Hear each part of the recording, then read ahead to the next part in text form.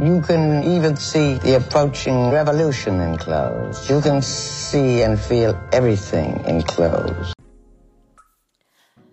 Hello, you have to wear something, listeners. It's April 1st, which means that bills are due. Pay your bills, guys. It's also Easter, if that's your thing. It's been a while since I got overdressed for brunch, but anywho.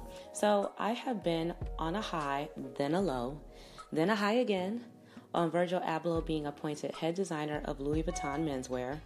Now let this sink in. He is Louis Vuitton's first African-American artistic director and one of the few black designers at the top of a French heritage house. There's been only two others, Olivier Rousteing, the creative director of Balmain, and Oswald Boateng from Britain, who was the designer for Givenchy's menswear from 2003 to 2007. And I will tell you from my experience that even trying to work as, quote-unquote, the help, aka as a sales associate or even stock associate at a major fashion brand is very challenging for people of color. Women of color, since it's usually women selling you your Gucci bag, so this is epic. This is historic, and it affects people of color in business more than you realize. And I may add that Virgil is from Rockford, Illinois, which means basically he's from Chicago, my hometown, and much of his circle is from Chicago, the most obvious being Kanye, Don C, Mano, etc., all those usual characters. He is of Ghanaian descent, so also shout out to Africa and Ghana. And I just did a show on black designers relevant, and I mean relevant to me, okay, including Virgil. And if you recall, he was the guy at the end of that iconic photo of Ye and his entourage in Paris about 10 years ago. So what does this mean? What does this all mean? Well, Ye, a black person, especially a black man, has shattered the ceiling again. And like Obama and everyone else who was the first, this gives black people of color, hope and a feeling that they too can rise to that level. And now fashion houses far and wide will be more inclusive and welcoming and celebrating diversity. And this will become the norm and not the anomaly. I don't know, guys. And that's where my low comes from. There's a big chance that this appointment is classic tokenism. There's a good chance that this is a PR move. When a black person gets a job and no other black person has ever held in the 150 years Louis Vuitton has been in existence, it's worth exploring why. So, why you get the job? You guys remember Kanye was super pissed because Bernard Arnault, CEO of LVMH, would not take a meeting with him. Anywho, back to why he got the job. Let's take a look at the curriculum vitae, if we will. He has a master's in architecture from IIT, and for non-Chicagoans, that's the Illinois Institute of Technology.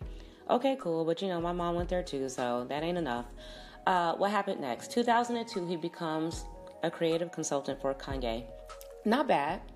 In 2006, he designed a Champion t-shirt that ended up in the coveted Paris store Colette. R.I.P. Colette. By the way, that was such an excellent store. It was open for like 20 years and then it shut down. Onward and upward. Apparently the family is still rich though. But anyway, 2009, Virgil interns with Kanye at Fendi, and he co-founded RSVP in Chicago and Bucktown. I remember the week that store opened, I thought, I really hope this store does not close because streetwear was popping. But in 2009, not everyone was wearing streetwear the way they are now. So like most top models even wear streetwear now, which was not really the case then. So what else? I did not know Virgil was nominated for a Grammy for his Watch the Throne package, so that's a big deal. And in 2012, he started Pyrex. Basically, the Pyrex logo was placed on the back of dead stock flannels. Not really worth $500 in my opinion, especially since the brand is no longer around and it was just kind of a creative project. So your investment piece is no longer. And that's my biggest pet peeve with t-shirt lines is they're always so disposable. Okay, then he becomes DJ Flat White, thus the name Off-White. His current brand founded in 2015, and he becomes a finalist for the LVMH prize. The plot thickens. So he has their attention, and then a few Harvard talks later, and also producing the hottest sneaker of last year, the deconstructed Nike Air Jordans, where he was literally tagging the sneakers. Boom, there you go. So why did he get the job? Well, first he worked hard to become a celebrity and aligning himself with celebrities like, obviously, Kanye. And you have to maximize and monetize that wave as much as you can, and he is excellent at that. But when you look at it, it's about what you think it's about: money. Virgil's appointment is a reflection of the increasing consumer-driven intermingling of the luxury and streetwear sectors, which helped boost global sales of luxury personal goods by 5% last year to $325 billion. And it is an acknowledgement on the part of the luxury industry that it must respond to contemporary culture in new ways. I mean, people sleep on the street overnight for new Supreme, not me, kids. You walk in Maxfield here, it's all Fear of God, Off-White, Amiri, and as of late, adding some color is very, very good for business. Look at Balmain, look at Fenty, the rebirth of Teen Vogue by Elaine Welteroth, who was only the second black editor of any magazine at Condé Nast in over 100 years. I mean, is it me, or has trend always come from the street? Head-to-toe logos, usually fake, from the hood. Now the big houses do it. The whole practice of wearing sneakers outside of the gym for style only comes from the hood.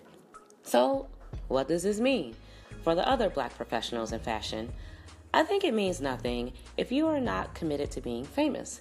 For the regular POC creative professional, great at their craft, this does not help you get prominent positions, and here is why. For the record, and for you basics out there, tokenism is when you recruit a small number of people from underrepresented groups in order to give the appearance of gender or racial equality within the workforce. We've all had a job where they hired the wrong damn minority. Is LVMH about appearance as well as their coins? Duh, of course.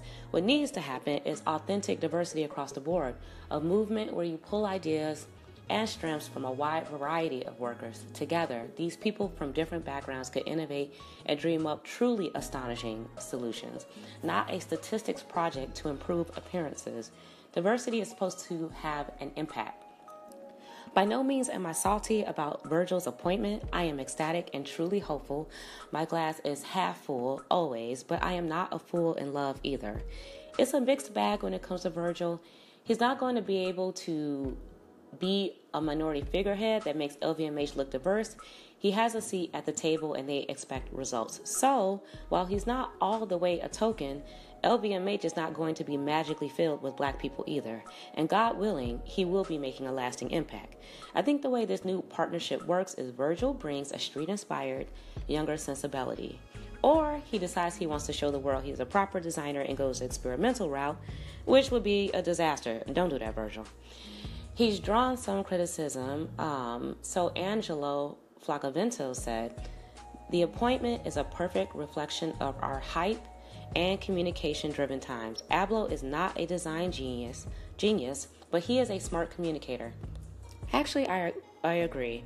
Remember, there are many very talented designers, 6 figures in debt, walking around who can make any clothing article out of anything, anytime, anywhere. That's not Virgil's talent. Let's hope he goes the Dubois Talented 10th route, where Dubois claimed that the Negro race, remember this was written in 1903, so Negro race, like all races, is going to be saved by its exceptional men. Educating the best minds of the race disseminates into the rest, allowing the general uplift of all. And on that note, till next time, peace.